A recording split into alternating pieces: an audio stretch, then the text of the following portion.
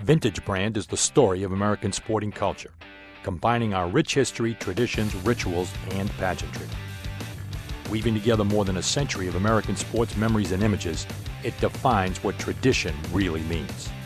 Come experience the history and rituals. Remember and honor the legends. Feel the passion and pageantry of the past. Welcome to the greatest collection of American sports history and images, all reproduced on fan apparel and merchandise. Welcome to Vintage Brand. Resolved to the fact that the journey back to the Steelers would be arduous, Rocky pursued his NFL dream with an unrelenting dedication. The recovery was just beginning, and when you put the perspective on the recovery, you had doctors tell you pretty much right away that, the hard part's over. We saved your legs. But as far as football, they pretty much told you that the dream was over as far as being able to ever, certainly to be able to play in the NFL again. Well, that was the prognosis of the doctor. And you just kind of put this in perspective, which is that we've all been in, and I don't care what it might be, at some time, anybody who's ever had an accident or surgery or on a recovery of one nature, or, is that in your mind, you go, why me now? What, what did I do to deserve this, et cetera? And you start feeling sorry for yourself, whatever that dream might be. When I was first out of the field, you have some positive impact, or people that make or put things in the right sense for you. When I was out of the field at the field hospital, I was there for a couple of days before I had to fly to Tokyo. And so IV drips and morphine drip, and and you're sitting there and feeling sorry for yourself. And across from me, across from me was a young soldier, was a triple amputee, and he lost his left arm and both legs. And every day that I was there in the ward, and as I said, I was only there for a couple of days, he would grab that trapeze, that little swing over his bed, and as the aides would come to take him to therapy, and he'd swing his torso into the wheelchair, and I'd be watching this. And they'd push him out, and he made sure that he stopped at every bed. I mean, in the ward, it wasn't a big ward. He'd stop, but he'd stop at my bed, and he'd go, "Hey, how you doing?" Said, "You look better today than you did yesterday, because when you got here yesterday, let me tell you, in all honesty, you look like shit. Now listen, we got some good docs. I'll take care of you. We'll get you out of here. I'll see you back in the real world one of these days." And I thought, wow. I mean, if anybody could be embittered with their life, let's be honest, would be that young soldier having to live with those atrocities that took place thousands of miles away. But yet he had a positive attitude. And I thought to myself, really, if he had an attitude like that, what about me? I'm going to walk someday. I mean, I got my limbs, damaged as it may be, but I got my limbs. So then as I said, I went to Tokyo, and after a couple of weeks, I got enough courage, and that was it, to ask my physician what he thought the damage is. Can I come back to play this game? That's all I wanted to know. Can I come back to play this game? And his response was something like this, quick chuckle. And he goes, "Oh, don't worry about it. You're going to have a normal life. You're going to be able to do the things that normal people. Just don't expect to get back on that gridiron. You just won't have the strength nor the flexibility to do the things that are necessary to be a running back in the NFL." What he had formulated from his point of view, his stream of information, correct or not, in his diagnosis, was a perception about my ability. But here's the important thing. As my authority figure, and we all somebody's authority figure along the way, but as my authority figure, he just sucked that hope right out. Yeah. So 2 days later, as the story goes, I get a postcard in the mail, a simple postcard. It's got 2 lines on it. It says this: "Rock, team's not doing well. We need you. Art Rooney." Wow. Somebody needed me. Well, they didn't need me, but being the family that they were, somebody reached out and cared about what you're doing. And I think that's, in essence, that's all that we are looking for. So as an athlete, not even as an athlete, as a human being, we've had our sense of injuries, muscle pulls, operations, whatever they might be. And you kind of, say, okay, fine, you get hurt. Ooh, and it hurts. Oh, then you see the doctor and they fix it. Then you go through rehab and then you're back out playing again, whether it be in the neighborhood, whether it be a scraped knee, or a stove finger or a broken finger or something of that nature. It doesn't stop us. We just got to put through it. In my mind, that was what I was looking at. Okay, I didn't lose a leg. I didn't lose an arm. Yeah. I've been hurt before. I've had operations before. And so in time, this will heal. And it's what you do with it that counts. And having an opportunity becomes very important. So when I get out of the service, the Steelers invite me back to camp, and I go back to camp that year in 1970, and maybe it was too soon, but I had to go back, and it took its toll through basic training, and I started to limp, and pain was there, et cetera, et cetera. But being the family that they were, they eventually put me on injured reserve, and I had another operation, which they bought me a year. The following year, I came back a little bit healthier, bigger, stronger, and made the developmental squad. And they bought me 2 years, but they bought me 2 years of an opportunity to heal, to get stronger, and then you have to be able to do something with that. And so I come back in 72, a little bit bigger, a little bit stronger. And as I tell people, I said, I'm the leading ground gainer.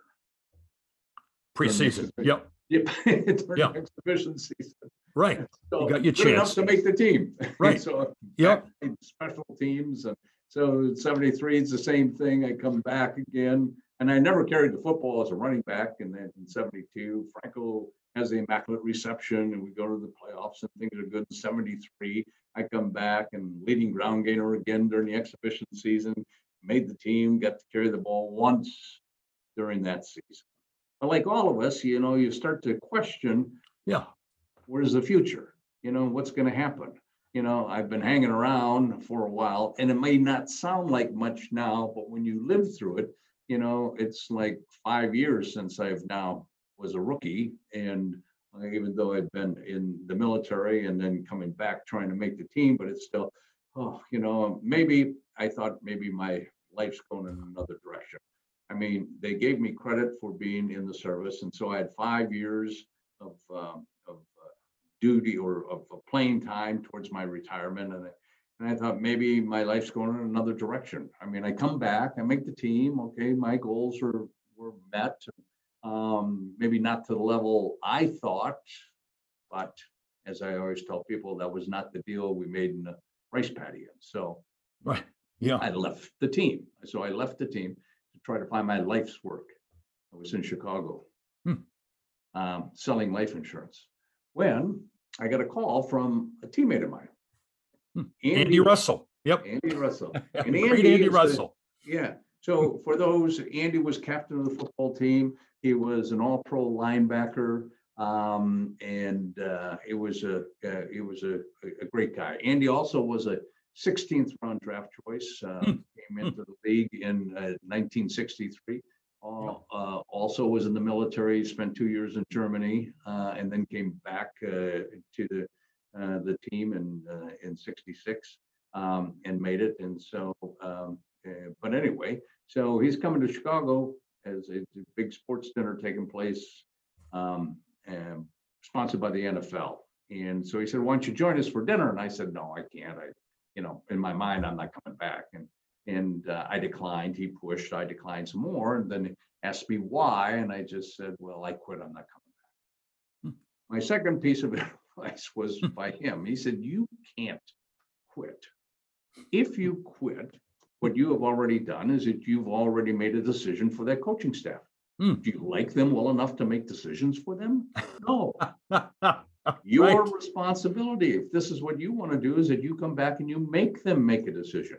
You give them all the reasons to either keep you or release you, but you don't cut yourself. The reality of this game is that we're all expendable. The reality of this game is we all can be cut at any time. But if this is what you want to do, then you got to come back. And maybe it was just the arm twisting I needed, and I went back. And obviously, everything that I had perceived did take place, and I had to fight with every free agent, draft choice, and rookie once again, Right. able to make the team. So, you know, in this whole process, in the back of my mind was that I didn't ever want to get to a place that if it didn't work out, and if it didn't turn out the way you wanted to, is that I didn't want to say, well, what if you would have worked out? What if you would have spent more time? What if you would, done this? So there are things that I can't control. And of course, that's ownership and or coaching staff and or their decisions. But I can control becoming stronger or better shape or whatever it is, or my own mindset of how to be able to make this team. So that became important, and I was a leading ground gainer again in 1974. Just and I tell you this, and what I'm trying to put in perspective here for the listeners is that the reason I was a leading ground gainer during those three seasons wasn't because of the fact that I was bigger, better, faster than all the other running backs. No, I think they were trying to get rid of me. So I just played more than anybody else. I carried the ball more than anybody else. Given those two simple statistics, I better be the leading ground gainer. Because all they were providing for me was an opportunity to make the team. So they had to keep me. And I was the fifth running back out of four at the beginning of that season, back playing special teams. When Franco Harris gets hurt, the backup becomes the starter. I become the backup to the backup. Wow, I've never been there before. So with renewed vigor, I play that first game, second game, third game, fourth game. Right before the half of the fourth game, the backup gets hurt, and I'm inserted game at fullback. And my running mate, Preston Pearson, yeah, finished his career with the Dallas Cowboys, remember?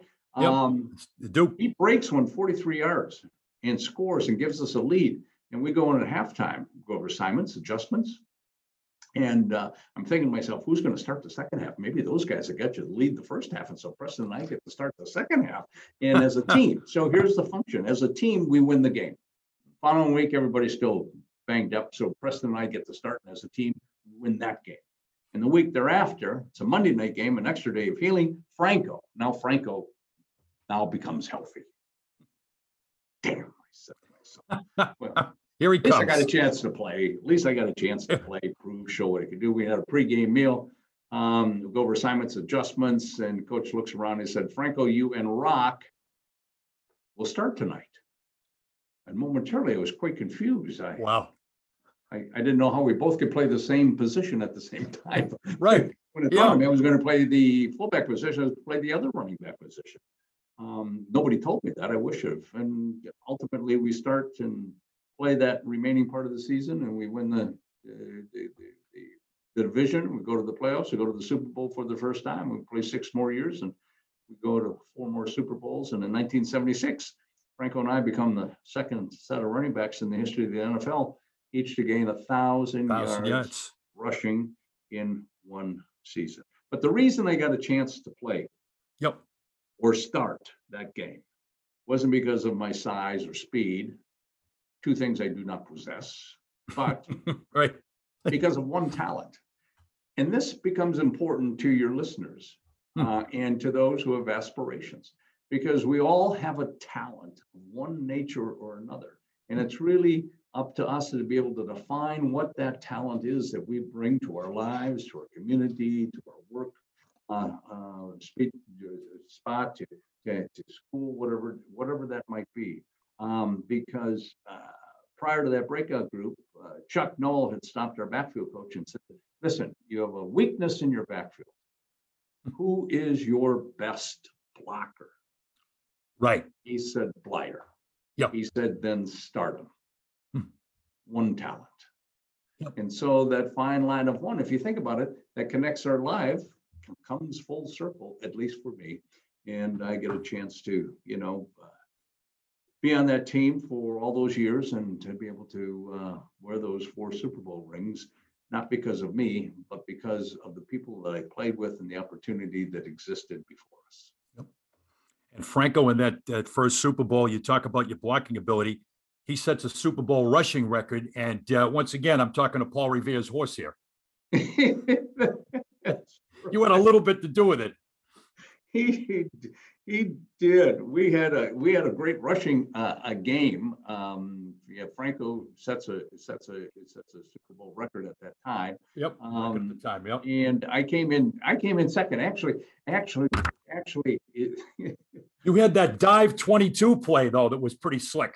Well, it was called a dive 34 sucker. Or dive 34. I'm sorry. Sucker. No, that was That's right. Little trap on the inside. Oh, yeah, it wasn't even a trap. We were just faking everybody one way because we trapped. It was this big hole that was left on the right hand side. Yep. So I would take a counter step, come back. Everybody would go to the left. I come back to the right. Oh yeah.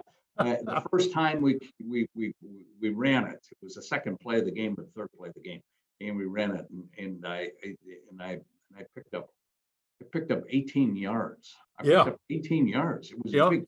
Franco would have scored, but I got 18 yards, which was fine for me. And so we ran it about 5 times during the game. Now here I'll give you a little insight. So that was it wasn't a close game. We had a lead 9-2 at the time.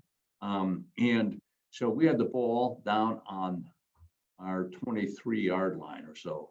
And it was a third and 6 situation. And we had to pick up the first down. And Bradshaw comes into the huddle and he goes, okay, guys, what do you want to run? In unison. I don't even think anybody took a breath. In unison, they go, sucker.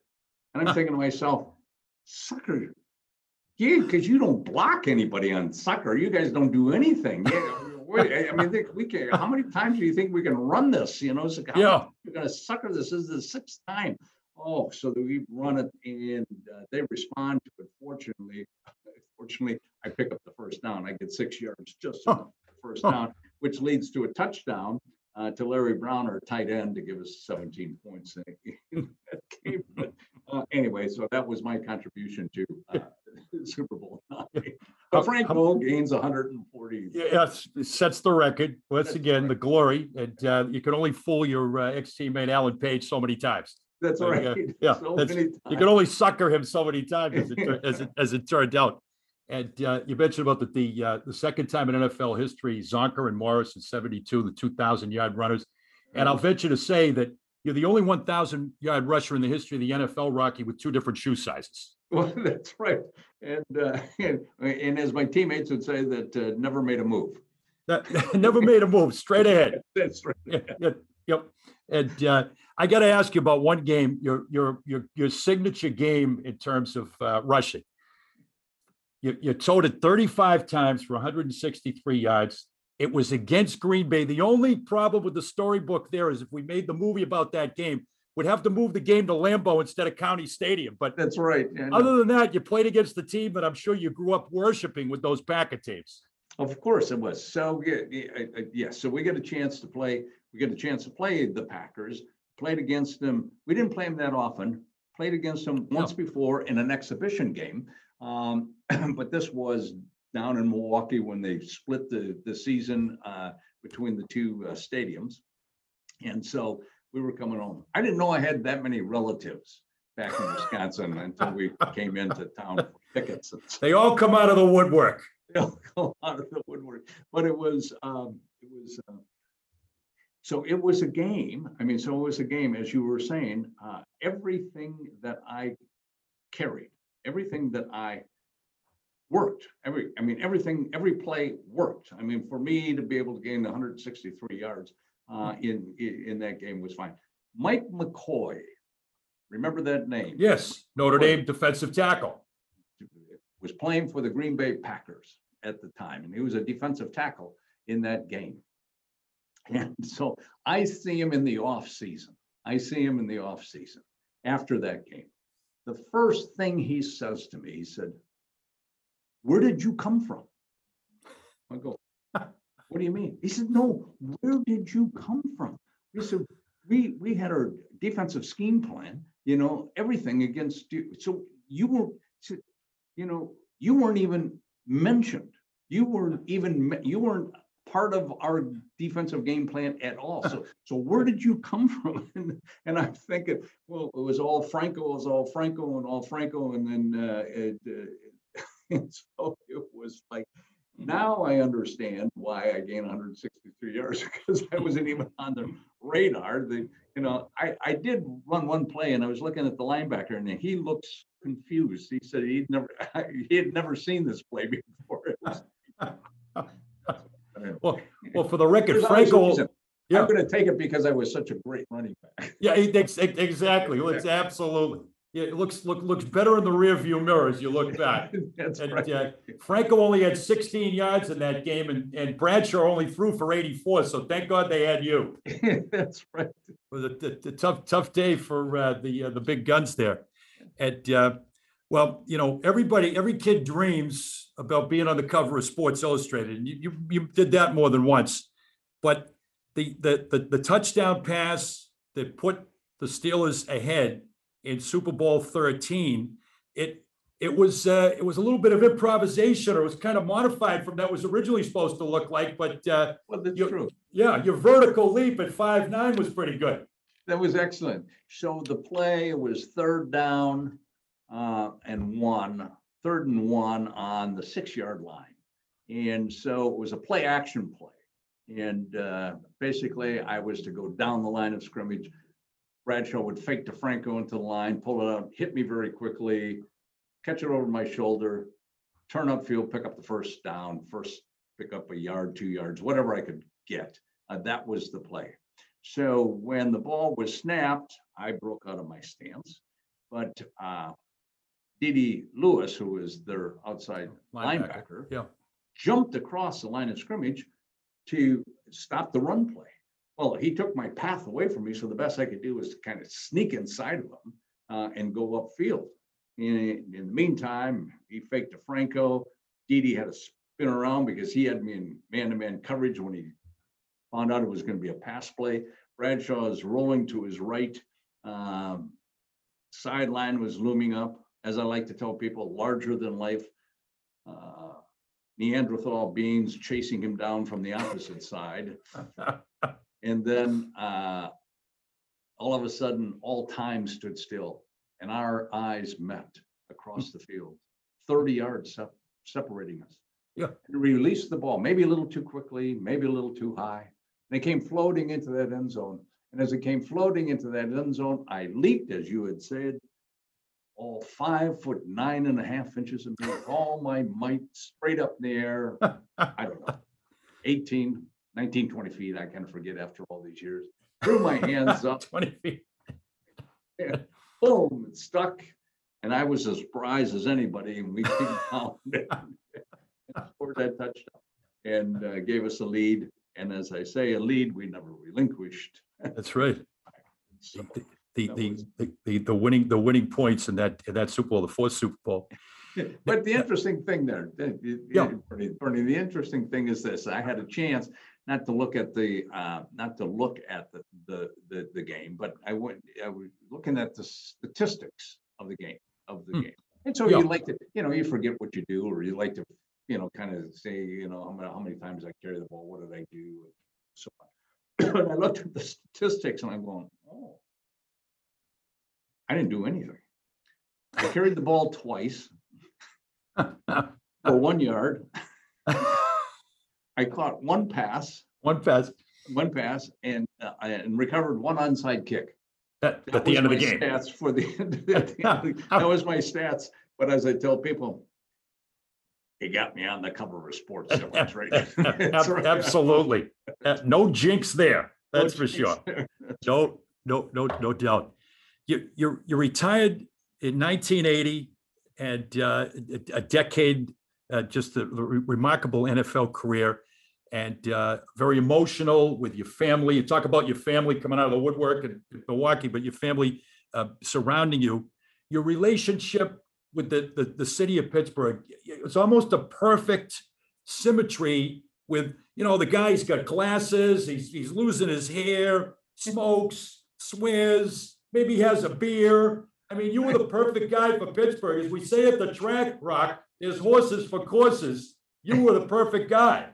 Perfect. Well, it was kind of like I grew up in that perfect atmosphere back in Appleton. I mean, it was just the same kind of people, they're blue collared, hardworking mill people. They love their bars and they love their sports teams, no matter how badly they may be doing, and or as well as they're doing. And so you settled here, and I made this home, and so that was great. I had a chance to continue and did some broadcasting for the local NBC station here for several years afterwards. It helped me make the transition back into quote, civilian world. And but the fan base, no matter what, the fan base, loved their 70s and loved their Steelers, and so you were part of that. And because of it, right or wrong, they embraced you and made you feel much a part of their community as if you were born and raised here in Pittsburgh. And your relationship with Chuck Noll, you got that postcard. Art Rooney wasn't kidding. They were 1-13 when he sent you that postcard. They were having a bad year. That's right, they were. Yeah, but your relationship with Chuck Noll, obviously one of the iconic figures of the NFL. So the relationship with Chuck, I don't think was any different than other relationships, that Chuck had with his players. Chuck was maybe the right, for me, he was the right coach at the right time. He was very, how can I say this? He was very even tempered. He was not a yeller or a screamer. He was a rationalized person. He had a thought process about how things are achieved and how they should be done.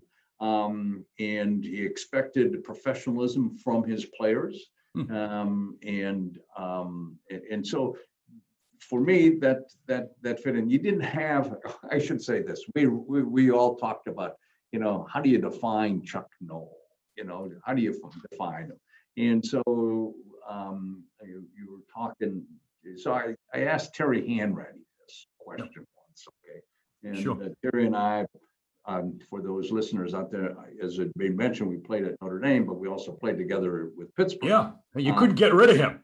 No, I couldn't get rid of him. So he was there for 6 years in Pittsburgh as he and Bradshaw were 1 and 2 quarterbacks, and he was a backup before he went to Tampa. But anyway, he said that was, Chuck was that kind of a guy, meaning that he would, he's not a yeller or screamer, he was just an even-tempered guy, but he just always made you feel a little bit uneasy. Mm-hmm. Yep. So there was just, he wasn't a rah-rah guy. He wasn't embracing. He wasn't a ball player's coach. He was the coach. And he had a great respect, but he also had a job to do. I mean, he also had decisions to be made, so he couldn't be the buddy kind of guy, but he respected and ultimately loved all of his players. And what happens and happened to the Steelers in the early part of the 80s, when you start making that transition. And what happens is that you kind of hang on to players longer than maybe they need to be hung on to. Right. And so all of a sudden you have a weakness because you have no backups or you don't have any young people coming in, and they're not necessarily doing the job. But how do you get rid of them? You can't, Right. you know. And so Chuck had that whole sensitivity about him and his players, and so I respect Chuck for his knowledge, for his ability to get it across to the players and get exactly what he wanted to get accomplished, and he did. And a different guy than Ara. You played for another legend. Yeah, right, much right. different. Yeah, much different. And Ara, you know, but they were both. I should say this, you know, and every coach that I had was, you know, very. They knew the game. They understood the game. They had their own mindset and how the game should be won and how you handle, you know, people. Ara, you know, so Ara's, you know, you got a group of 18 to 22-year-old kids, you know, Right. in trying to get the most out of them, and they're changing every 2 years, or you know, you're getting a new batch coming in, and so you got to, you know, grow or make it sound like professional, where you got, you know, a team that you can keep for a period of time. But in college, it's, you got to motivate each and every one of those kids. And Ara was very good at doing that. And he was very good at his position. And he was very good at designated authority amongst his assistant coaches, and allowing them to have an interaction and a voice in how an offense or a defense should run. So, you know, so Ara was that kind of a guy. And so, as Chuck was a little different, but on a professional level, had to handle the guys differently. Mentioned about your work in the media. You've been an author, as we're going to talk about here. As we wrap up, you've been an actor, you've been a motivational speaker, and also a number of charitable causes I know that you've been involved with, particularly your work, not surprisingly, with veterans and with the Vietnam veterans, but also with veterans in the military in particular. I know with the reissue of your book, Fighting Back, and also the Beating the Odds Foundation. That's right. Thank you. So, you know, I think part of it is that there's a certain responsibility that a player has to give back to his community. For so long, you're in quote, the public eye.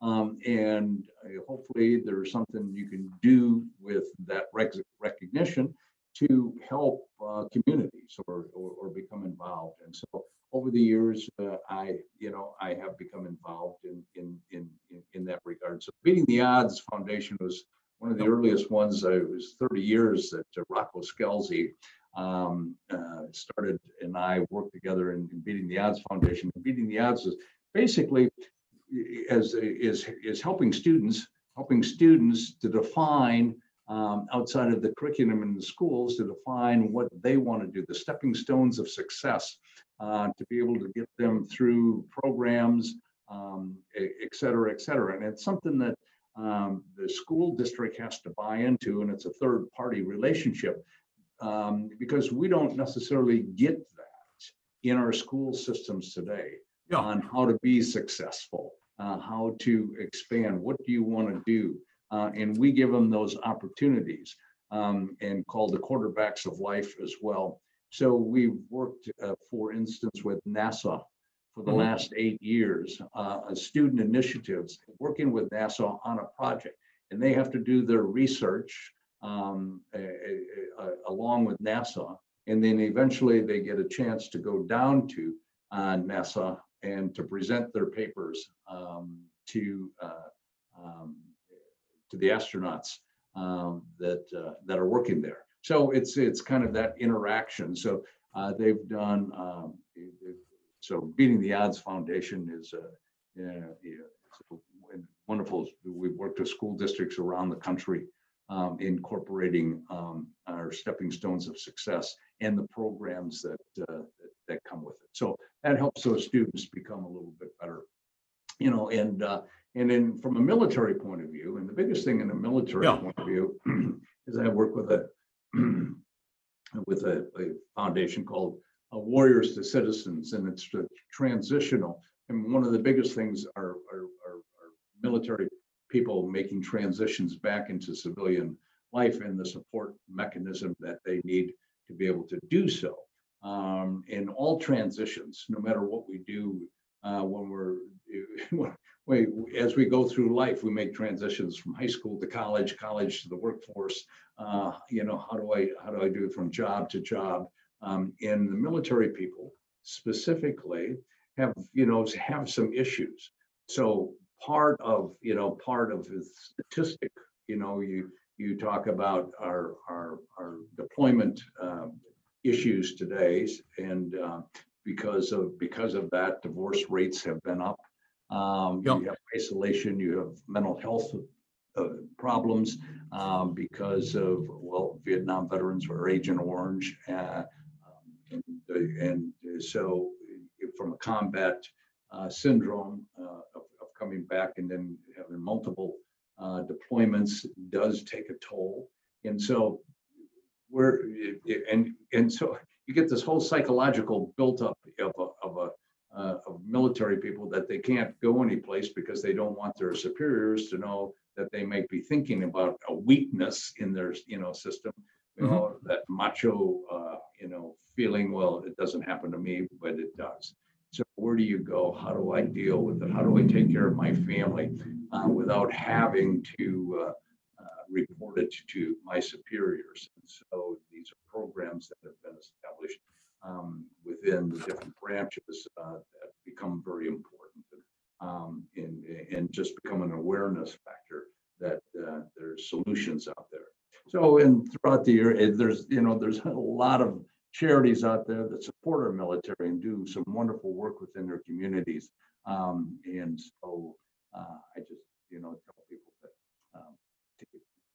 to be aware of what they might be and how they can help them, no matter where they live, because there's somebody that needs a hand up, and a support mechanism. And so your monies work wonders in that regards. So you just give back, that's it, as best you possibly can. Absolutely. And the book that you reissued, Fighting Back, is also involved with a fundraising campaign. If nobody out there has not had the opportunity, if anybody out there hasn't had the opportunity, you should check it out. Yeah. Thank you. Yeah, that's so funny. Yeah, so we reissued and redid the book Fighting Back, which I originally did back in 1974 when we went first Super Bowl, and came out in 75. So then we did a whole reissue of it, added new chapters and some pictures. But anyway, it's and so the proceeds go to military organizations here in Pittsburgh specifically, to Veterans Leadership Program, which is a local a group that's been around, started by Vietnam veterans some 30 years ago. Hands-on, they do wonderful work in our community specifically. So the money goes to them. Great. And also, if people haven't checked out the return on E60, it's moving, it's inspirational. As you look back to your return to the Hip Duck Valley from 2 years ago, Rocky, the experience, was it worth it to go back for the catharsis of that moment? Because it was a difficult moment for you on many levels. Well, yeah, and no one knew. I didn't know that moment was going to happen, or what I was going to expect, or what did ESPN. And when ESPN approached me to be able to say, hey, let's go back and do this. And so it would have been their 50th anniversary. And I go, okay, fine. So we worked out our schedules so that we were able to tie everybody up at the time. And so I said, but, I said, unlike the majority of Vietnam veterans specifically, who, when they came back from their duty of fighting over in Vietnam, had to repress their feelings I mean, our society did not accept them. They tied the military into the conflict, and so the military soldier was spat upon, looked down upon as baby killers, and so on and so on.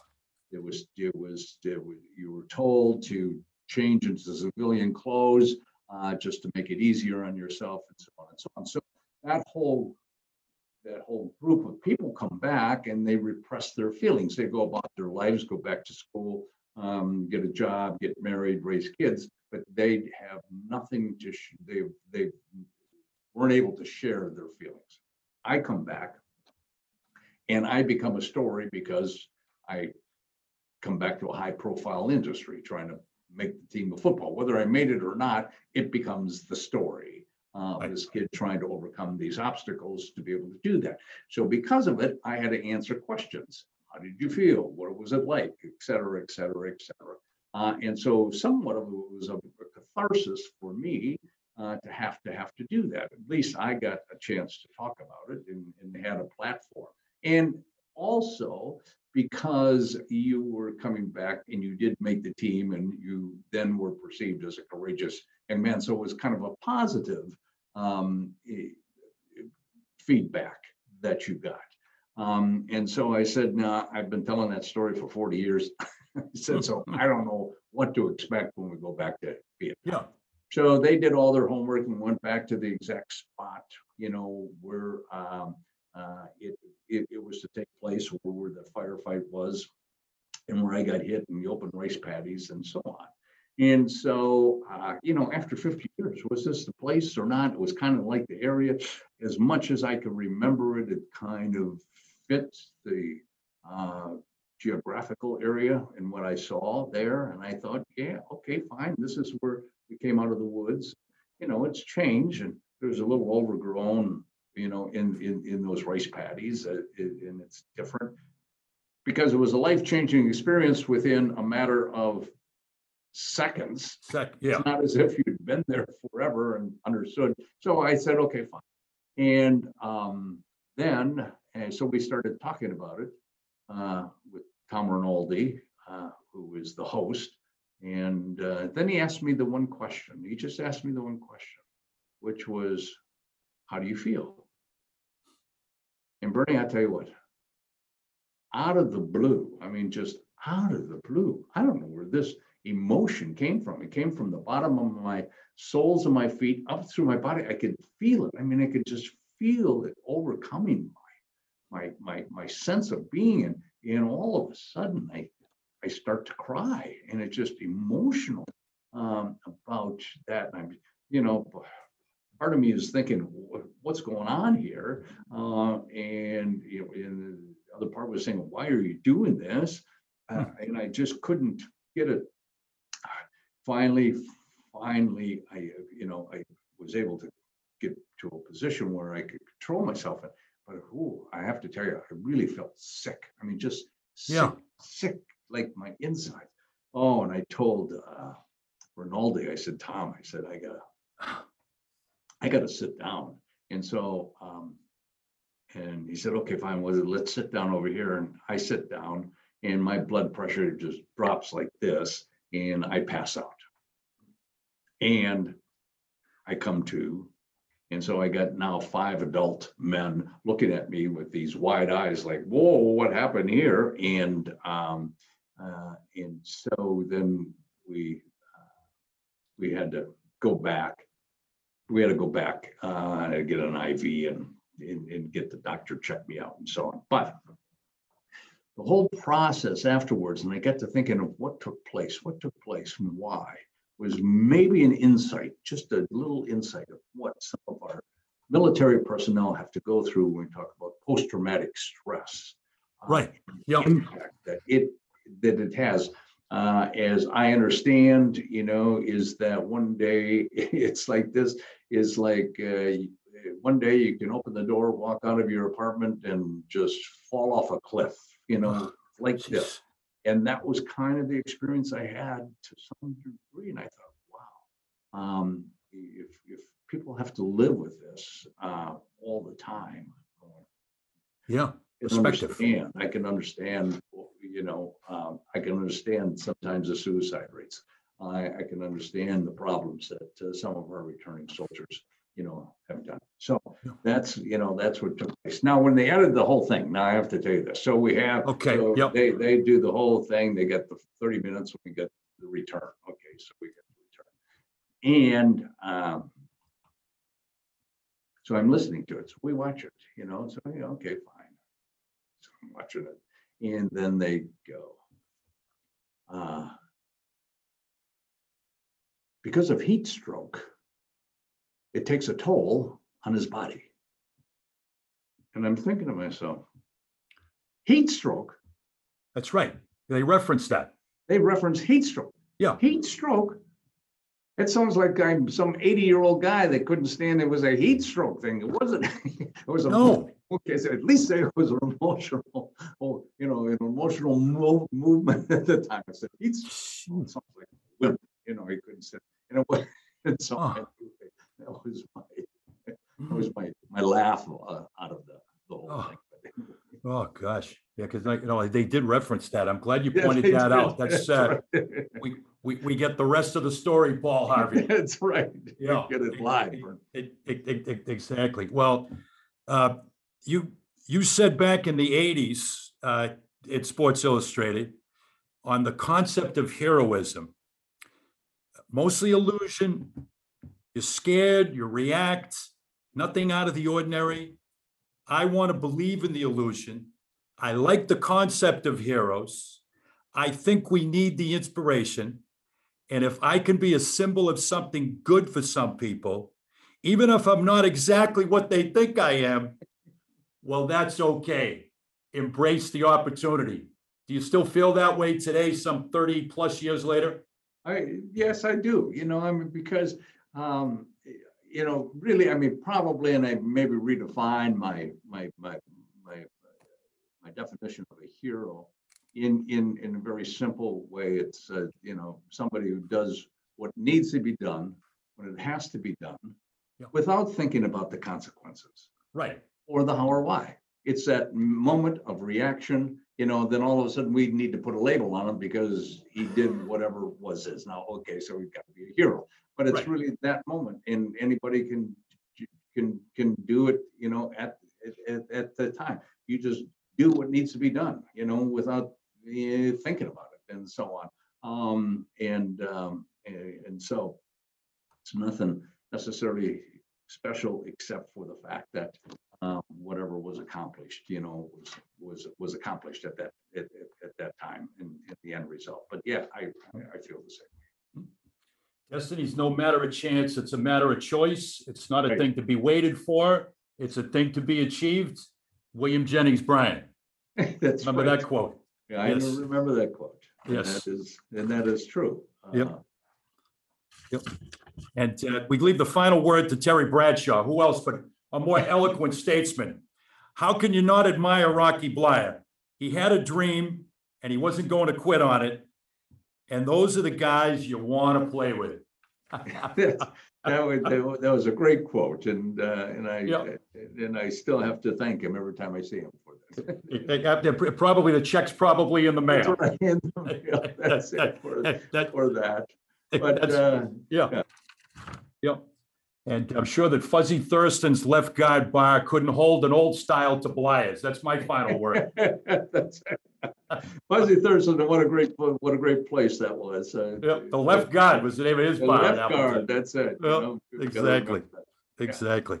Well, Rocky, this has been quite a journey when you consider from Appleton to South Bend to the Heap Dock Valley to Pittsburgh, and it's been one of the most amazing American journeys. Remarkable. I'm going to start with the on-field, but Purple Heart, Bronze Star, Distinguished American, and oh, by the way, 4-time Super Bowl champion. Right. Thank you so much. It's been an honor and a privilege, as I certainly thought it would be here today. Thank you, Bernie. Thank you. I enjoyed it. Thank you. I enjoyed it. Anytime. Thank you very much. What can you say? Robert Patrick, Rocky Bleier, and played the game well with us here on The Games People Play Today. I want to thank Andy Bernstein, our executive producer. the crew here with Amy and George at our studio location. And of course, Vintage Brand to invite you to vintagebrand.com to relive the game, retro sports designs to remember, inspire, and share authentic sports moments. And you can check out our Games People Play page at vintagebrand.com. So for my guest, Rocky Bleier, this is Bernie Corbett saying, play the game well, everyone. Vintage Brand is the story of American sporting culture, combining our rich history, traditions, rituals, and pageantry. Weaving together more than a century of American sports memories and images, it defines what tradition really means. Come experience the history and rituals. Remember and honor the legends. Feel the passion and pageantry of the past. Welcome to the greatest collection of American sports history and images, all reproduced on fan apparel and merchandise. Welcome to Vintage Brand. Vintage Brand is the story of American sporting culture, combining our rich history, traditions, rituals, and pageantry. Weaving together more than a century of American sports memories and images, it defines what tradition really means. Come experience the history and rituals. Remember and honor the legends. Feel the passion and pageantry of the past. Welcome to the greatest collection of American sports history and images, all reproduced on fan apparel and merchandise. Welcome to Vintage Brand. Welcome, everyone, to this week's edition of The Games People Play with Bernie Corbett. I'm Bernie Corbett. I'm here with my executive producer, Andy Bernstein. And our guest this week, and they throw the term hero around maybe a little too loosely, but we have here, Memorial Day week, a true and bona fide American hero. Most resumes would lead with four-time Super Bowl champion. Not this guy. We're talking about Robert Patrick, better known as Rocky Bleier, Andy. Yeah, Rocky is, as a Steeler fan growing up, I remember two things about Rocky Bleier. A, the Fighting Back book about the paperback. It was a paperback. And the pictures in there were unbelievable of Rocky in Vietnam, playing at Notre Dame. And then the movie had Robert Urich playing Rocky Bleier. Spencer for Hire. Yes. Right. And they had Terry Hanratty was his roommate. And there was like a scene where there was like, they got a little too close for comfort in there. I don't know if you remember that, but, as a Steeler fan, it was such a huge part of the four championships. You can't, how can we do a show without talking to Rocky Bleier? And full disclosure, Andy has a very long and deep-rooted history in Pittsburgh, in the fabric of the Pittsburgh as a sports town, and particularly how far your family goes back with Steelers season tickets. Yeah, we've had Steelers season tickets in my family since 1970. And, Rocky and Franco, there was Franco's Italian Army and Rocky, and it was just, he was the everyman for Pittsburgh. I mean, really represented, which is really interesting because when you think about it, a lot of the players they had really represented the city, the blue collar, the work ethic. And I think like people don't know, 1976. Right. So yes. You had two guys. Yes. Second time in NFL history. Right. Yeah. And so, I mean, we wanted to have Rocky because we had talked about, when we talk about people's journeys going from starting, playing, coming up, and then all the things that they've done in their life. But this guy had a stop but something in between. So I'm excited because it's going to be great to hear from him. Indeed, it will be. An American hero with us this week on The Games People Play, Rocky Bleier. Welcome, Rocky. Hey, Bernie, thank you. Nice to be with you. Thanks for having me on. Real pleasure to have you here, Rocky. And as we do on The Games People Play, we go back to the beginning and your roots, if you will, and your roots firmly planted in Middle America, Appleton, Wisconsin. I can remember as a kid watching the Steelers and watched all your big games because I'm a Giants fan. And the Okay. Giants never played in a big game in the 70s. You played in all of them. That's right. But I can remember that introduction when you'd still give your hometown in Kurt Gowdy, Rocky Blyer, Appleton, Wisconsin. We take you back to Appleton, Wisconsin. Cold winters, about 4 feet of snow, Right. about 30 miles from Green Bay, Wisconsin, and a very unique situation as far as growing up. The family home and the family business were very closely intertwined. Very much so. They're on top of one another, or so they say. Yeah, so we grew up in the bar business. So I grew up in the bar business. My dad opened a bar in 1945. I came along a year later, and throughout to all my life during the period of time until they finally retired and sold the place, was there in Appleton at the bar, Blyer's Bar at the corner of Walnut and Lawrence in Appleton, Wisconsin. Indeed, the case, and once again, very much Middle America. And you were not surprisingly, and I'm a very proud dinosaur. I still get the 2 Boston papers delivered every morning, and you excelled as a paper boy and worked on your throwing arm early on. Yeah, that was it. There was a friend of mine who had the paper route and he needed help, and so it was so for one school year I helped him. Yeah, so folding, so I learned how to fold papers in the morning. He dropped off. We had a wagon. I had to fill the wagon in. Get up early, and we pulled the wagon and threw the papers up on the porches. And so the route that he had, and then we had to go collect money every week, and so we had a little book. And so for me, it was a great experience just to be able to go through that. Absolutely, get you out of the bar a little bit, a couple hours a day, anyway. Yeah, that's right. Right. So, Absolutely. And as far as the nickname couldn't have come any earlier as far as the nickname Rocky with your dad. well, that's true. I mean, that is so. Let's just give you the atmosphere of the bar. So we're back in the 40s now. Appleton is a relatively small Midwestern town. It's a paper mill town. It's a mill town basically, and on the rivers. So a lot of the people would come. All the guys would come from the mills, So Dad opened the bar at 8 o'clock in the morning, and closed it at 1 o'clock at night, start that process all over. But anyway, so as I said, I was the firstborn of the family, and so like all firstborns, and we're all proud of our kids. But when you're the firstborn, guys would come into the bar and they go, "Hey, Bob," that's my father's name. How's that new kid of yours? Oh, Dad would be very proud. He said, "Oh, you got to see him. I mean, he's got all these little muscles. He looks like a rock sitting in that grip." So they would come back later on and they go, "Hey, Bob, how's that rock of yours?" We go, "What do you mean? Your kid. So that's it. That's how I got it. And so everything I was referred to as Rock, and so that was it. I got it for the rest of my life. I was going to say, and then passed it on sort of to your son. You had to do a little work with ancient Hebrew for your son's name. Well, that's true. So well, you did your history. I tell you this. So my son comes, and for some reason, and it was me, and I needed the kick in the butt at the time.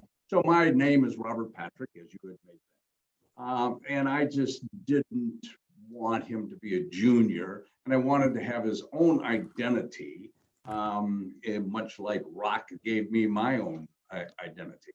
So I was looking for words, names, and so on, and I come across it's called Adri, A-D-R-I, Adri. Mm-hmm. That's a Hebrew name meaning from the rock. From the rock. From the rock. And so yes, he was named. It was like a boy named Sue. If he ever tells you the story, it was like, well, people would call him Adrian. It was never Adri, so it was always some bastardization. With apologies to Johnny Cash. There you go. That's right.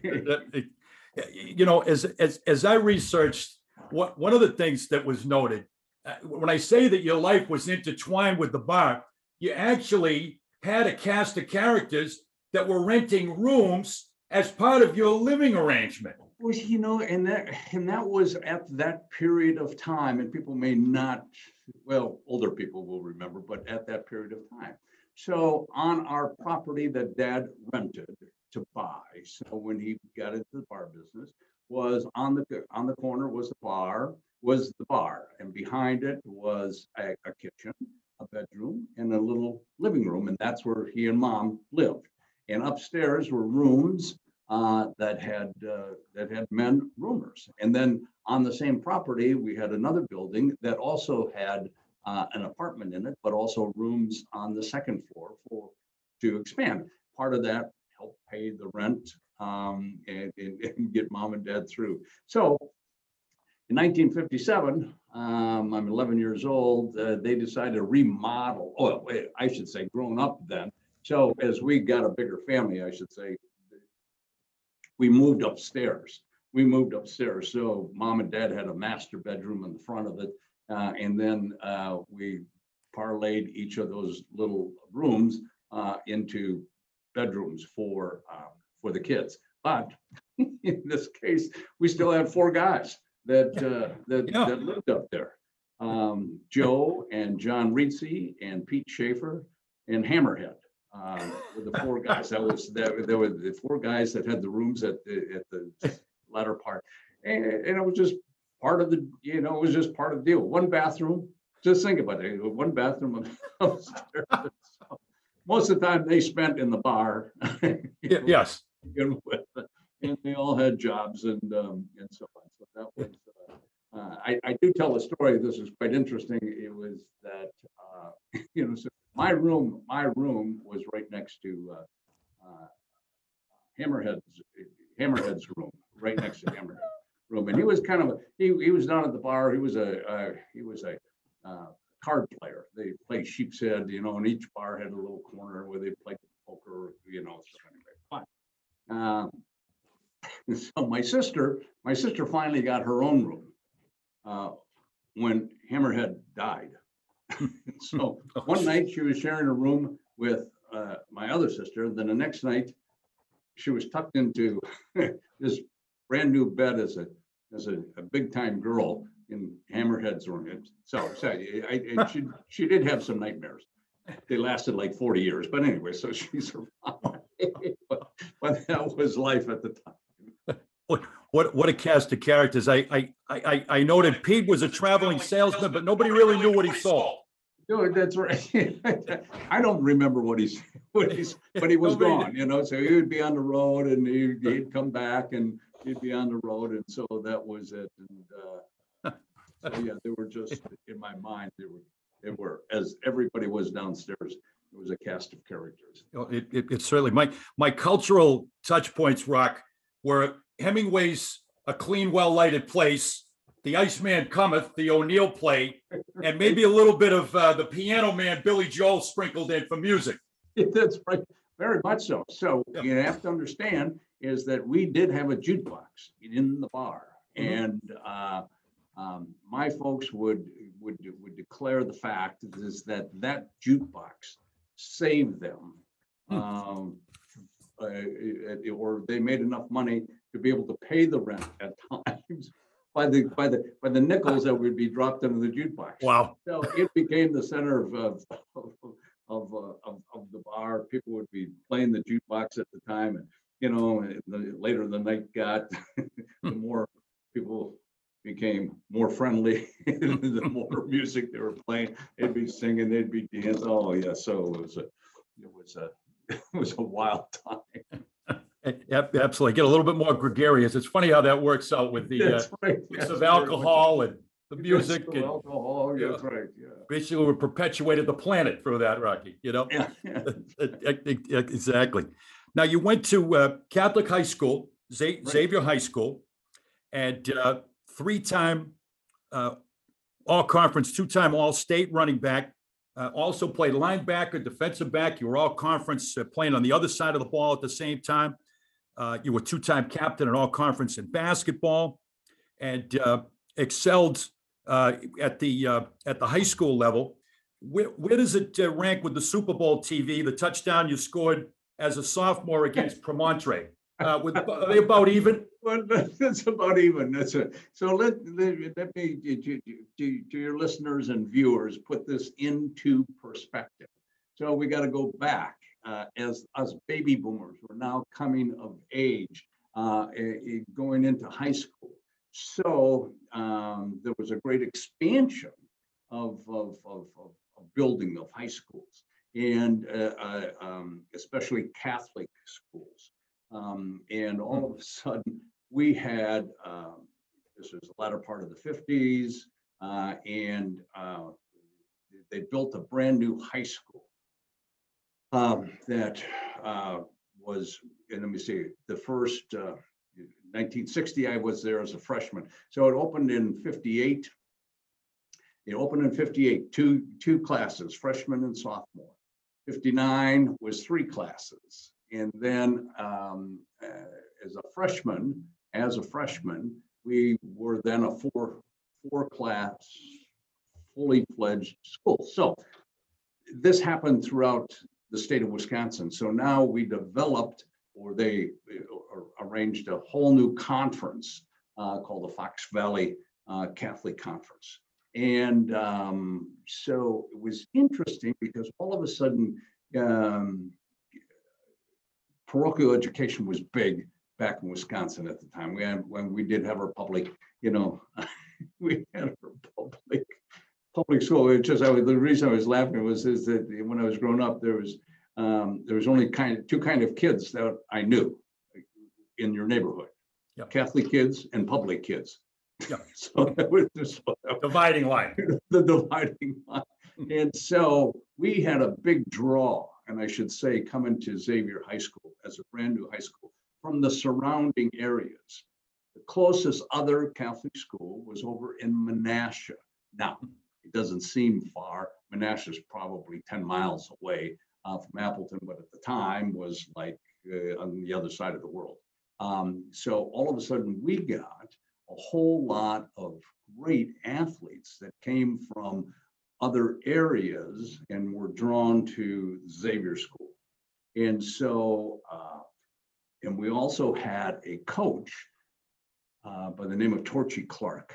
Yep. Who was a red-haired guy. That's right. Fiery red-haired. Yes, he was. And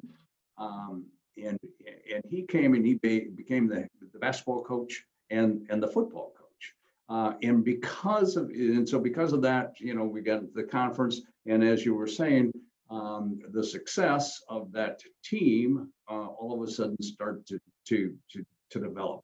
And so the big game was against Premontory. It was a big Catholic school up in Green Bay, dominated, the Catholic League for years. And so it came down to 2 undefeated teams. The both of us had got a chance to play. And so I score the winning touchdown, and there was a picture of me going down the sidelines with my left foot. You have to understand, my left foot on the line, right on the inside line. My body was over the line, but it never touched. I came back, got my balance, and went in and scored. And so that became the beginning for us of winning the conference. We did it. We never lost a football game. And actually, during my whole career, we were 96-4. Wow. We lost 4 basketball games, one which happened to be the state final my senior year. And so we just kind of dominated that whole area because of the athletes and the students that we were able to draw to come to that school during that period of time. And under Torchy's leadership, it was quite a wild show. So because of that, so you become all conference, and you become all state, and when you start to win, people start to recognize you. I got a chance to become a Parade All-American. That's right. Parade All-American. Now, I tell you that only because of the fact that on the cover of Parade, which used to be a big, still around magazine, it's still around, but it used to be Parade magazine. And so there would be like 56, I think, 50, could be 56 parade All-American high school football players, And so then it finally dawned on me was that, oh, it represented every state and every area because it was a parade. Right. And so I tell people, I said, all you had to do was be able to pick your state. For instance, now my running mate, Franco Harris. Yep. And Jack Ham, who played linebacker for us. Oh, yeah. Neither one of them, I mean, they're in the Professional Football Hall of Fame. Neither one of them ever made All-State in high school. Wow. And the reason is because he came from a densely populated area. Yeah, exactly. For everybody. So I said, you had to pick your selection. If you could be mediocre and from Montana, tell you what, you'd be on that. Your odds are going to increase in Alaska if you were at Anchorage West High School. Yeah. That's right. So, but because of that, kind of recognition, schools become interested in you, and so you get some scholarship offers to continue your education. And so one of those scholarship offers was from the University of Notre Dame. Yep. Proud shirt that you're wearing there, so that's great. Is that and so I got a chance to go to Notre Dame, which was an eye opener to begin with, Yeah. Just because you think, okay, I'm coming. I remember the first time I met my classmates as we came to the university, and we had a luncheon together. And I looked around the room. Now they're 18-year-old kids. I looked around the room and I thought to myself, I think you made a mistake. Maybe they all looked like 40-year-old men. I mean, their guys were bald, guys had 5 o'clock shadows, and I'm going, holy man, what am I doing here? But we had obviously a brand new coach that year by the name of Ara Parsegian, and Oh, yeah. all of a sudden we start to establish some dominance because of his leadership, and get a chance to play and make the team. And you mentioned the high school success. Obviously, always curious about the recruiting process for a kid in Catholic school in Wisconsin. Was there any doubt about going? Once Notre Dame comes knocking, is all bets off? Did anybody else have interest, or your mother just said you're going to Notre Dame? Okay, no. So the fact is this. Okay, and I'm going back again because it's hard to fathom. I mean, unlike instant communication in which we have today. I mean, we're Zooming this. I mean, and we get the web, and we follow schools and so on. It wasn't that way back then. So Notre Dame was existent. They did not have through those 50s great success at Notre Dame. So they weren't necessarily on the top of the list. They weren't winning games. So University of Wisconsin was pretty good because they had gone to the Rose Bowl in '61, and so I was in high school, and so they had some pretty good teams. And so when it came to having to make this decision about where we're going to go, I was kind of lost. It wasn't as if, it's nice to be recognized, but it wasn't. I felt a responsibility to visit the University of Wisconsin. I didn't want to necessarily go to Minnesota or Michigan. There was no ties there, or Illinois or Indiana or any of the other Big Ten schools. There was a friend who had stopped at the bar who graduated from Boston College, and so he said, "I can get you out to Boston College." And so, and then the Notre Dame recruiter, came. And probably the best piece of advice I got, and if I can, I'd share this, was that, and possibly part of it is his sales pitch, but it made eminent sense to me. And he said, "Listen, you're going to get a lot of offers to go to a lot of different schools. And when you do, visit that school, they're going to roll out the red carpet, show you a good time, everything that's this university is about, and so on and so on. Well, by the time you have to make that decision, after you've seen 7 or 8 schools or whatever that may be, it all kind of runs together. So how do you decide which one do you want to go to? He said, my advice, he said, choose 3 schools that you would like to graduate from, not necessarily play for, but Right. graduate from, because anything can happen. You can get hurt, but at least you got a scholarship, and where would you like to? And I thought, well, that made eminent sense. And so I boiled down to the 3, as you had made mention, or Wisconsin, Boston College, and Notre Dame.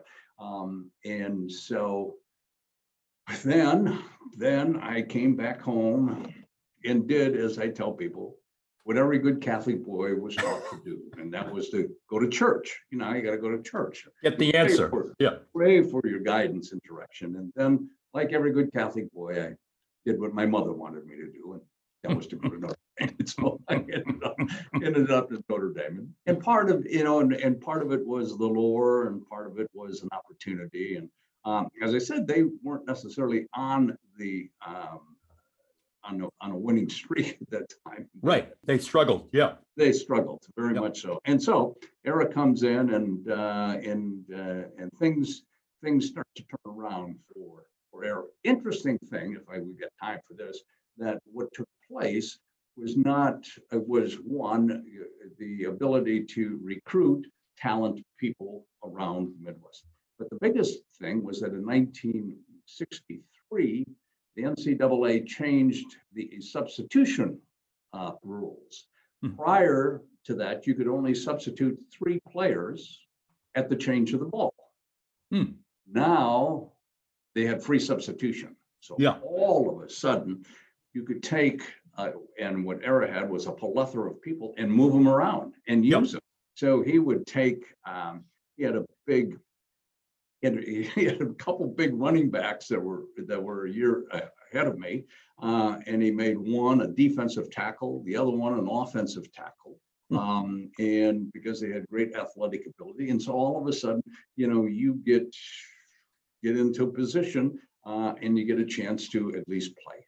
Second thing is that since we were Era's first recruited class, as sophomores, we were his future. Freshmen didn't play back then. That's right. Ineligible. Yep. We were ineligible. So as a sophomore, we were his future. So we became the backup for the second team. And so if you weren't starting and playing, well, you weren't in that second team. And it became, this is our future. And so I was playing right halfback, and the starter was a senior, and he got hurt last couple games of that year, and I got a chance to at least play, and then came back my junior year and got a chance to continue to play in that spot. And then all of a sudden things open up for us. We have young players. Terry Hanratty was a sophomore, and Jim Seymour, big receiver. The Baby Bombers, they made the cover of Time magazine, and we were undefeated and got a chance to play for the first time like a mythical national championship. Game of the century. Game of the century. Yeah. At that time, and again, there were no playoffs, there was no designation. It was voted on by the coaches, and thus by the sports writers as well, of that number 1 position. And so here was a chance at the end of the season, 2 undefeated teams, both ranked 1 and 2 in different polls, got a chance to play on national television for that finality of who was going to be the national champion. Was Notre Dame versus Michigan State, and it ended in a 10-10 tie. What? A tie? Yeah, there was no overtime, there was no sudden death, there was no playoff, there was nothing. That was it. It was football. That was it, and it ended in a tie. Fortunately for us, we had one game left. The following week, we played Southern Cal out in Southern Cal, and we beat Southern Cal 51-0. And the vote was that Monday in the minds of the writers. So we got voted as the National champion. Yeah. But I'm sure Brent, we'll get arguments from those Michigan State people who are Right. still around us, still remember. Oh, no, you guys didn't get it. We were joint, blah, blah, blah. Now we were the national champion. And that game, that game of the century, Rocky, what an assemblage of talent.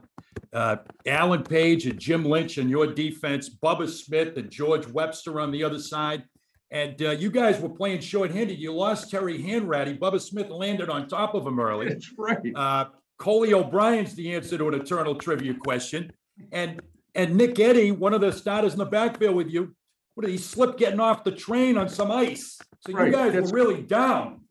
So on that, you talked about the talent pool, and just to put in perspective, there are in that game, that afternoon, on that field, there were 36 future National Football League players. Wow. 31 All-Americans, 10 first-round draft picks. And so it ended in the tie, as I said. But as you were saying, Terry Hanratty got knocked out of the game, our starting quarterback. Coley O'Brien, our backup quarterback, was just diagnosed as a diabetic.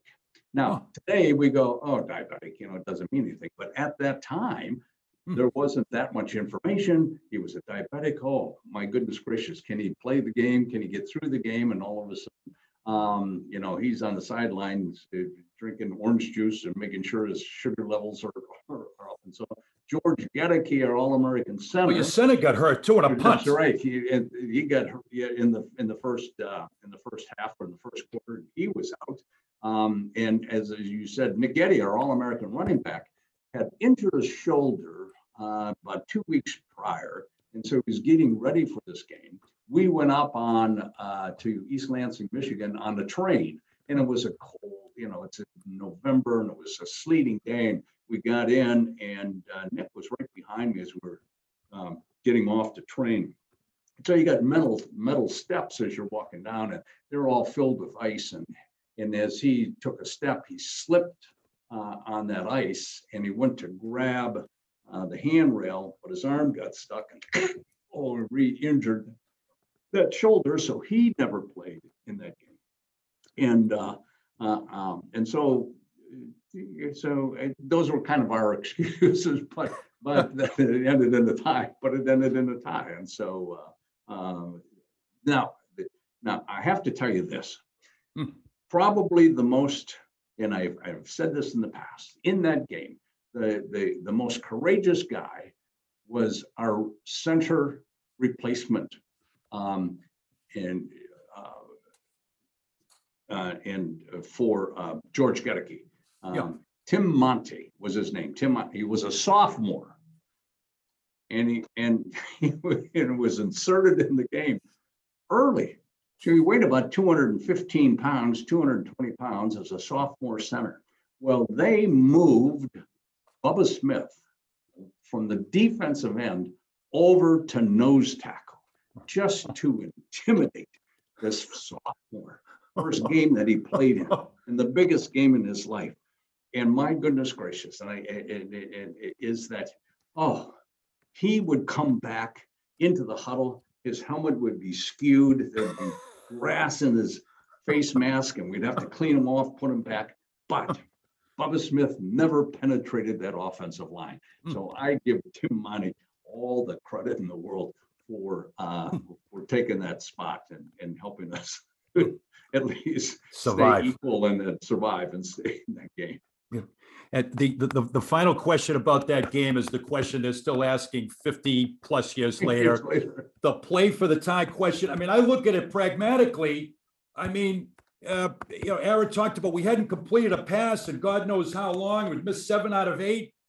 that was the smart thing to do when I look at it, because I'm a Notre Dame fan, but I thought it was a smart thing to do. Your Well, that's take. right. You know, and so that is, so my take as a player, and I have to say this in all honesty, because I'm thinking to myself, you know, you're always taught, we go for the win, we go for the win, we go for the win, you know, no matter what. I mean, that's part of the deal. And so this was the first time, and we got the ball back in our last drive.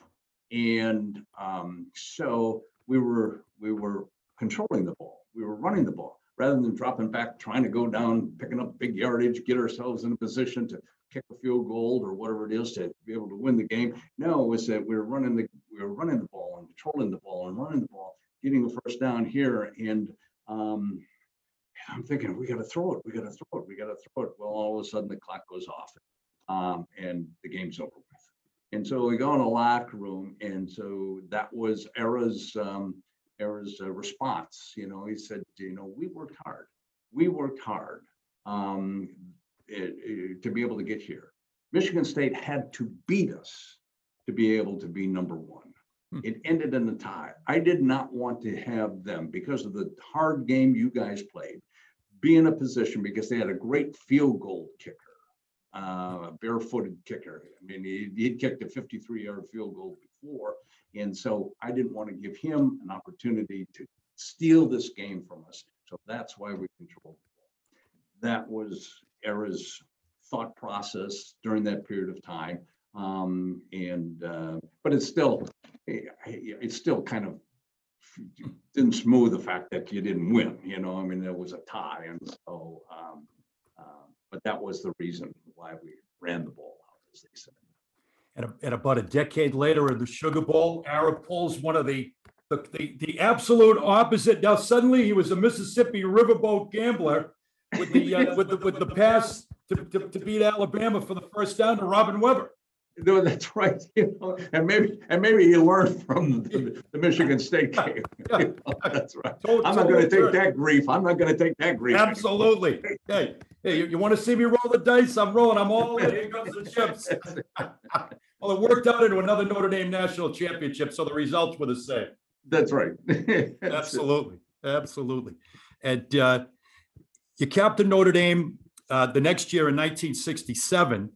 And then I guess I got to describe it. You got your first of two letters. You get one a little bit later on. The first letter was from the Pittsburgh Steelers, and there was 17 rounds in the NFL draft. And as you pointed out, I wasn't last. I was drafted in the 16th round, 417 overall. And similarities to Notre Dame. You went to the Steelers at the time, another dormant operation at the time. Very much so. You know, and I didn't know much about it. I can tell you this, though. The interesting thing was that we played the University of Pittsburgh my senior year in Pittsburgh. And so we stayed at the then Hilton Hotel right down at the Point. And it was Friday night before the game. And I usually the most of the team will go to a movie, and except as a senior, you didn't have to go. So I decided to take a walk around. I can remember walking out of the hotel, kind of looking around, seeing here, and across the rivers, there was this hillside, pretty big hillside, and which is Mount Washington. Now I know that, but they didn't at the time. There's a big Alcoa sign that blinked off and on and off and on. So I took a left on Liberty Avenue. I came around and came in, and I'm looking around the city, and I'm thinking to myself, who in the hell would ever want to live here? Based on no other information or just a preconceived idea of what you knew about Pittsburgh and the steel industry and so on. And so, and the draft was in February. So the draft was in February, unlike April now, but it was in February of that year. We had, this was interesting too, because we had gone out to dinner, my roommate, a couple teammates, and we were joined by a family in Pittsburgh, in South Bend, who were big Notre Dame boosters. And so we went back to their house after dinner, having a couple cocktails. and just talking about the remaining part of the semester and what was going on and where you're going to go and we, in classes and how we're doing in school. They just kind of BS. Well, the draft was on, and this was the third night. Friday night was the big night, and it going through 17 rounds. So the news comes on at 10 o'clock.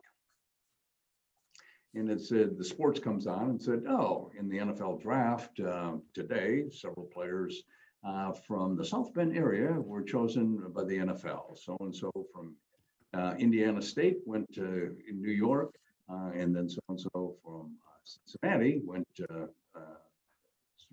and the Irish's captain, Bob Rocky Bleier, was drafted number 16th by the Pittsburgh Steelers. Well, there was a pause in our conversation. They go, hey, congratulations. Anyway, so where are we going to go on spring break? And so what classes do you have left? And, what are you going to do with the rest? So that was it. Hey, congratulations. I mean, there was no phone call. I didn't get up on stage. ESPN. There was nobody. How things have changed. Oh, my goodness. Yeah, quite dramatically. Very, very little fanfare.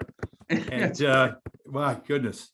You go to the Steelers, you make the team. You got a taste of the NFL in Pittsburgh that year, and was thinking ahead of what I can do to solidify my position in the NFL in the future at that time. You didn't have anything else on your mind. No. So you're just kind of like going, oh, okay, fine. Now in the back of my mind, somewhere floating around back there, obviously, there was a war going on over in Southeast Asia. A lot of, high school friends had gone and got drafted or enlisted. People that I knew went to college, dropped out of college, got drafted, and so there was that conflict that was hanging over all of our heads at that kind of time. So I can remember the happiest day, if I may share this with you, of my brief football career was at the end of training camp, and I was walking out of a meeting, and Bill Austin was the head coach at the time, and he was standing there, and he goes to me because he said, Brock, can I talk to you for a second? I said, sure. He said, listen, we got this letter in the mail, and it was my 1A classification. Now, for some of your listeners out there, you got a classification about eligibility of be able to be drafted, and that was your 1A classification. You had a student deferment up to that period of time, but now you're in. And he said, we think you're good enough to make this team, so we're going to take care of this for you. Whatever taking care of that meant. And I'm assuming, well, maybe get in the reserve, get in the national, whatever it might be. And so time goes on, and I don't pay much attention to it. But it's getting, September goes by, and it's in October, and I hadn't heard anything. And so I went to the head office and said, did you hear anything about, getting into the reserves or National Guard? Well, we're having a problem, he said, of course they were. It was 1968. It was the height of the war. We had the most military personnel in Vietnam. He said, the general retired and the congressman got defeated. And so, I'm going, okay, fine. So he said, don't worry, we're working on it, whatever that might be. Anyway, so as you talked about getting the second letter, we were at Old Pitt Stadium. You have to understand, and we were in the locker room. That's where we practiced, and so we were in the locker room over there, and somebody hollered, "Hey, Bleier, there's a letter over here for you." Now, in all locker rooms, there's one table where all the fan mail would be deposited, for the player. Yeah. And so I'm thinking to myself, oh, okay, fine. Who's writing me a letter? Maybe it's a Notre Dame fan that wants an autograph from a former captain. And so I saunter over to the table, picked it up, unfolded it, and it goes, "Greetings. we'd like to inform you that you've been inducted into the armed services of your country. Now, Wow. obviously, that was the worst fan letter I've ever received. Yeah, the one from Uncle Sam was the worst possible fan you could That's hear from. right. Right. That's it. And so that was my draft notification. Interesting to report the next day. The next day. Next day, and was the next day at 7 a.m. to report. You gotta be kidding me. Oh my goodness gracious. I mean, they're supposed to give you some time. Well, it was post-dated or postmarked, a week earlier. So however it gets messed up in the mail. But anyway, they gave me high blood pressure for another 24 hours just so that I could get my act together and inform those people that needed to be informed that I'm on my way to the military. On your way, indeed. Drafted December 4th, 1968. All right. You volunteered for duty in Vietnam. And by May of 1969, you were, as they say, in country with Company C of the 4th Battalion, 31st Infantry, and operating a grenade launcher in your unit. That's right. Astounding that within a 5-month period that your life would a cataclysmic change.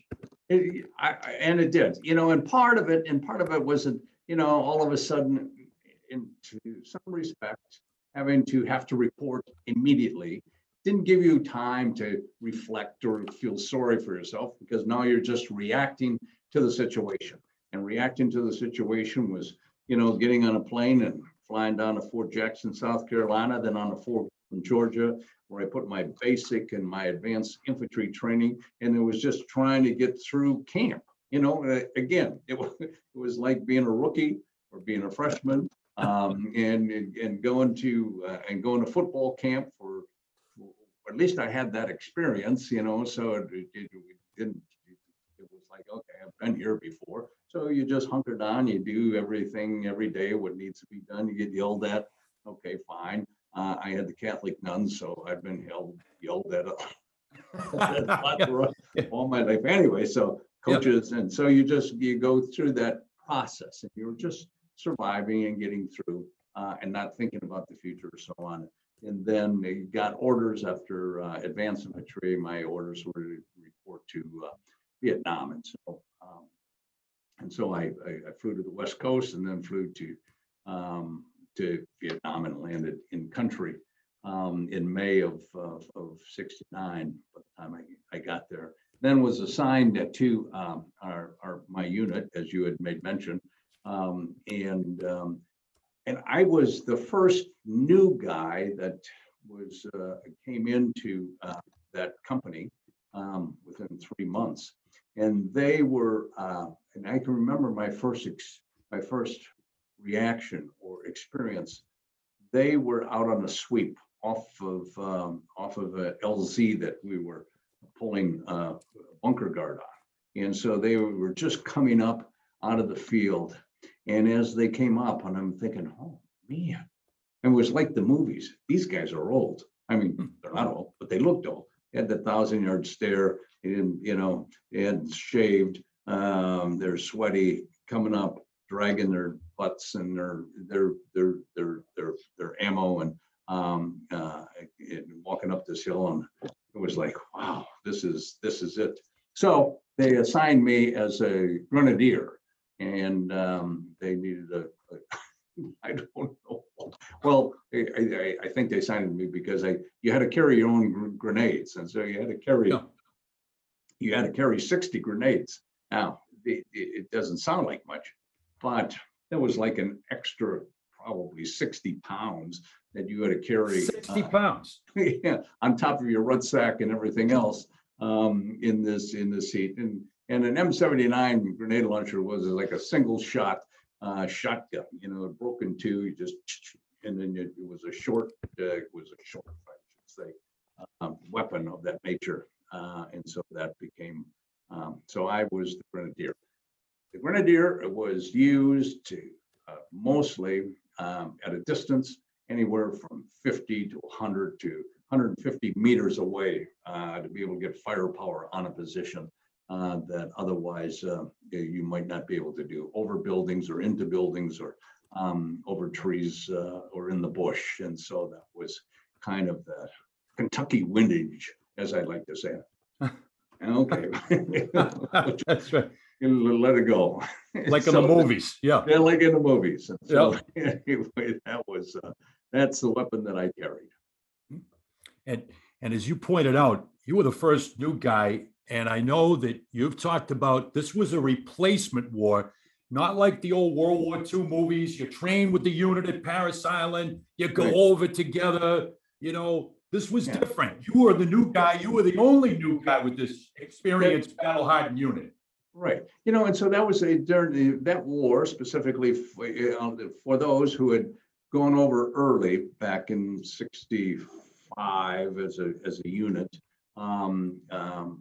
Unlike today, so our soldiers today who are in the Middle East, that they train with the unit, they go over with their unit, they come back with their unit, and then they're on a 18-month, 24-month cycle as they go through that process again. And so you have some commonality, you have common interests, experiences that you've gone through and trained. Well, when you're a replacement, you're just a new guy, you're a new guy coming in. It takes you a while to kind of fit in to see what's going to happen. And unfortunately, you don't make necessarily tight connections or friendships. You're just kind of going through a common experience. So people by their nicknames or so on, and you kind of live through that experience together. And they're 18, 19, 20, 21-year-old, young men making decisions or having to do what is necessary at that time. So it was, in that regards, it was really another experience to go through. And so some of the guys that I served with, I don't remember or their names, or because you just only had that moment to share that you had, and then boom, they left before you did, or you got injured and you left and you went on your way. And so that was the shame of not being able to sustain maybe those contacts and or those memories that you got. And the fateful day for you, August 20th, 1969. And the contrast to what was going on in the world, a tumultuous time in America. And I looked at the contrast, being a big music fan, while Woodstock was ending and Jimi Hendrix was playing the national anthem, you began this particular rescue of getting out wounded and the dead on August 18th, the day that Woodstock ended. 2 days later, on August 20th, you had an experience that obviously very, very few people can recount, and very few people would be in a position to survive to recount when you consider what you went through.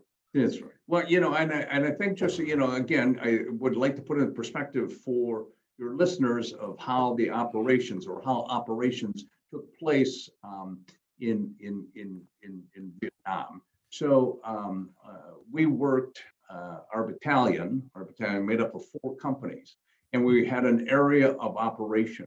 Usually in that area of operation were 2 what we called landing zones, or hilltops or mountains. Mm-hmm. That's where the big guns were, the 155s that would cover you in that area. Helicopters would come in for food replacements and et cetera, et cetera. And so one company would pull bunker guard on one of these 2 landing zones, and the other 2 companies would be in the field. And then they would rotate on a basis anywhere from 10 days to 2 weeks. You'd be down in the field, then you'd come up to one of the landing zones, pull bunker guard, from there, and just continue that rotation, so on and so on. So we're on LZ Siberia, one of our landing zones, when there's a general call that comes up that we're on now 24-hour alert. obviously, as a private, I didn't know why we were on 24-hour alert, except something was going on out there that that made so. So eventually afterwards, it wasn't until afterwards, until we did some research and writing the book, but afterwards it was that there was a big movement by the NVA, the North Vietnamese Army, down into our area called Hep Duc. And there was a movement by us and the Marines who were pushing them down. We were kind of the retaining force here, not to go any further. So they had a whole regiment that was coming down from North Vietnam and into our area. So now we're on 24-hour alert. When one of our sister companies, Bravo Company, was in the field, got hit. And so they got hit there in a firefight. So they got gun support coming in and artillery covering their area as well. And so we were now taken off the hill down into the valley, and we were to get them out of that hot spot. Well, by the time we get to them, it's late at night, it's darkness. Most of the fighting had stopped, and our responsibility was to pull front and rear security for who was left of that unit. And there were about 5 fallen soldiers that had died. And so we were to carry them out as well. We wanted to get them out of that area before the enemy got before they could find that location and then really bombard them. So that was our responsibility. So on the way out, we ran into a quick firefight. The word was to leave the bodies. We'll come back and pick them up. And that was our mission 2 days later, as on August 20th, as we're coming in, and it was about 8 o'clock in the morning. We were humping the hills since the break of dawn, trying to find our location, coming onto an open rice paddy. And as we're moving out of that open rice paddy, it was a reinforced platoon. I was 8th in line carrying my grenade launcher. Word was to keep 5 yards distance between one another. Your eyes and your ears open, your head on a swivel. As we well know, the enemy, they're around. Our point man, unfortunately, was relatively new. And as a human being in this excitement, lost sense of his responsibility. He saw movement across the berm, and he hollered, "Gook, gook." Shots broke the stillness. They started to run. He started to chase them, pulling everybody out into the middle of the rice paddy, when all of a sudden a machine gun starts to level the area. The bodies obviously were diving left and right into the rice paddies that we were walking on the berms. I jumped into the rice paddy in front of me, crawled my hands and knees to the end of it, found another one lying below us. 4 guys were pinned down out in the open. Now, my responsibility, as I had saying, was to get some firepower. I saw the machine gun up on the hillside, about 150 meters away, and I rolled over my side, breached my grenade. When I felt a thud in my left leg, it started to burn and bled. That's when I was hit for the first time that day. Discharged my round, got behind some protection, got enough firepower to at least keep their heads down, and the 4 guys that were pinned down got out of there. And then eventually we crawled back to our commanding officer, and the rest of the platoon came crawling in. I think we left 4 or 5 guys in that rice paddy, and set up another defensive position. They probed our perimeter, and they got close enough to throw a hand grenade. And all of a sudden, out of the corner of my eye, I see this hand grenade coming end over end over end, and it hits my commanding officer. The captain, yeah. The captain, right in the middle of the back. I mean, he's lying prone, overlooking the berm, and it's right in the middle of the back, and it bounces off of him, and it rolls between my feet. And before I can jump out of the way, and I was right next to him. I was only about 3 feet from him, and it blows up through my right foot, knee, and thigh. And again, we're another firefight until the platoon fought its way down and dragged us out of there. And dragged out. It took Right. and literally and figuratively dragged out. You went in there, as you said, on an extract to try to rescue Company B, get Right. wounded, get dead out of there. Now you're in a much worse situation and outnumbered by about 100 in terms of what the odds were in this situation. It was That's pretty right. daunting to be exposed and be outnumbered to such a degree. That's right. So somehow, so we set up our, we were there waiting for that the platoon or whatever to find out what we were, and all of a sudden there was a barrage of gunfire taking place on our position after I got hit, and I thought, man, they're going to overrun us, whatever it might be, and for some reason, all of a sudden, it stopped. No And final they would- assault. And no final, and they withdrew. So Gosh. it's either we got their head officer got hit or whatever it was, but they were not under leadership and so they left us. And then a sister platoon had fought its way down there, and their responsibility was to drag us out of there. And so drag they did, and as I told people, they had to drag my butt out of there. It's like I couldn't walk, obviously, and so they had to carry me in a poncho liner, and they dragged 170, so 170 pounds of just dead meat. They're dragging, and they've been up just as long as we had. They've been in the firefight themselves on their way down to ensue us, and so they had gotten to. So they this was the best part. So one of their sergeants comes running in as soon as they got there, and he goes, "Rock," and I had met him before. He said, "Rock, you all right?" I said, "Yeah." Oh, he said, "That's good. We heard that you and the captain bought it." Well, no, I didn't. But they said, "Oh, okay, fine. We're happy about that. We're going to get you out of here. You'll be the first guy. You'll be the first guy I'm taking out of here." I said, "Okay, fine." And so then he came back and he said, "Oh, no, you be the second guy. The captain's going to be the first guy. I think the You be captain's going to second." be the rank. Yeah, they pull rank. Well, right. And so anyway, they started dragging me. I ended up being the last guy that ended where we're supposed to be.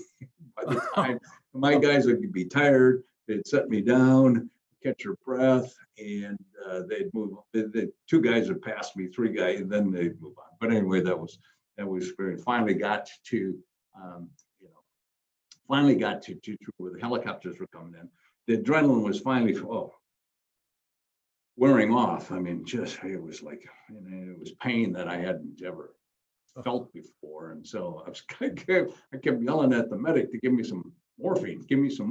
And he said, Yeah. "I can't." "What do you mean?" I wanted to choke him. He said, "No," he said, "because you need to be able to talk to the doctors when we get you to the Medevac. yeah, where the medevac is to let you know what injuries are, and and if you're all doped up, you can't do that." So I said, "Okay, fine." So that was that experience.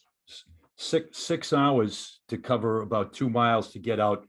Right. About 14 hours before you got that precious morphine to get the pain medication. And just to give a perspective on the injuries that you did suffer, 100 pieces of shrapnel in your lower left leg, 3 of your toes severely affected, lost part of your right foot, hip, and leg. And this was what really, I mean, once again, a perspective from the military. It's always cold and hard. You were a 75% casualty as list, and in the Army's parlance, you were listed at 75%. That's right. It's beyond, it's astounding. Yeah. My gosh. So Yeah. And it took a couple days for the word to get home.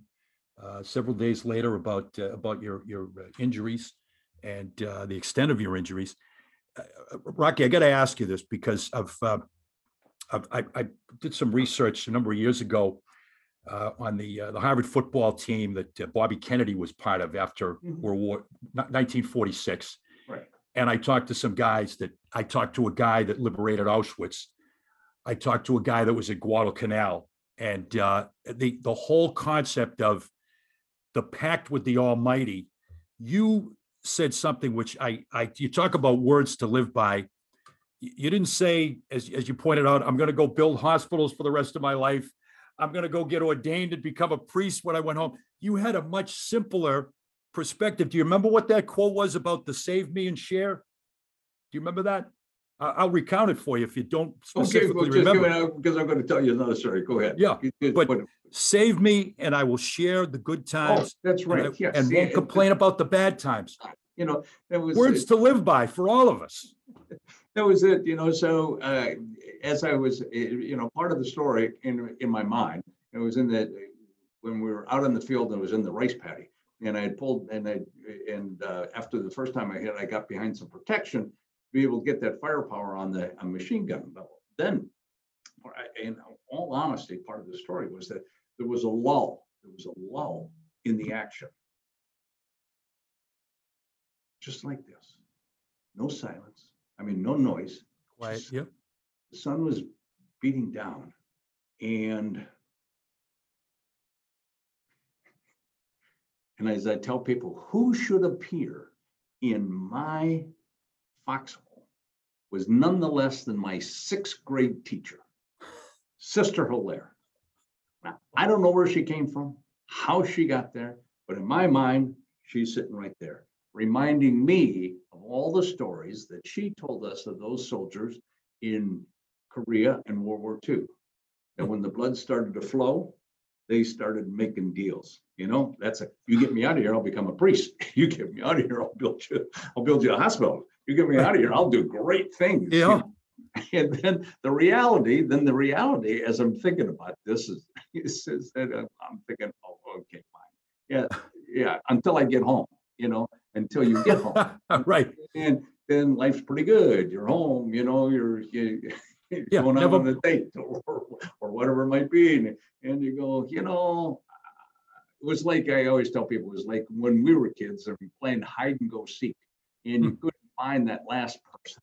Oh my goodness gracious. Then it was like ollie and free. Okay. So my fingers were crossed. It didn't really mean. And so the internal dialogue I had to myself was like, you had me in a pretty tough spot back there. What do you think I was going to do? Things are pretty good now. And so right. The reality of life is the only thing that we have. The only thing that we have is our lives. That's all we have. Yep. So you got mine, as my promise was, you got mine, and I'll share the good times, and I won't complain about the bad times. Mm-hmm. Is that a deal? His life plan now in place after coming to terms with the Almighty, Rocky was ready to return home. Vintage Brand is the story of American sporting culture, combining our rich history, traditions, rituals, and pageantry. Weaving together more than a century of American sports memories and images, it defines what tradition really means. Come experience the history and rituals. Remember and honor the legends.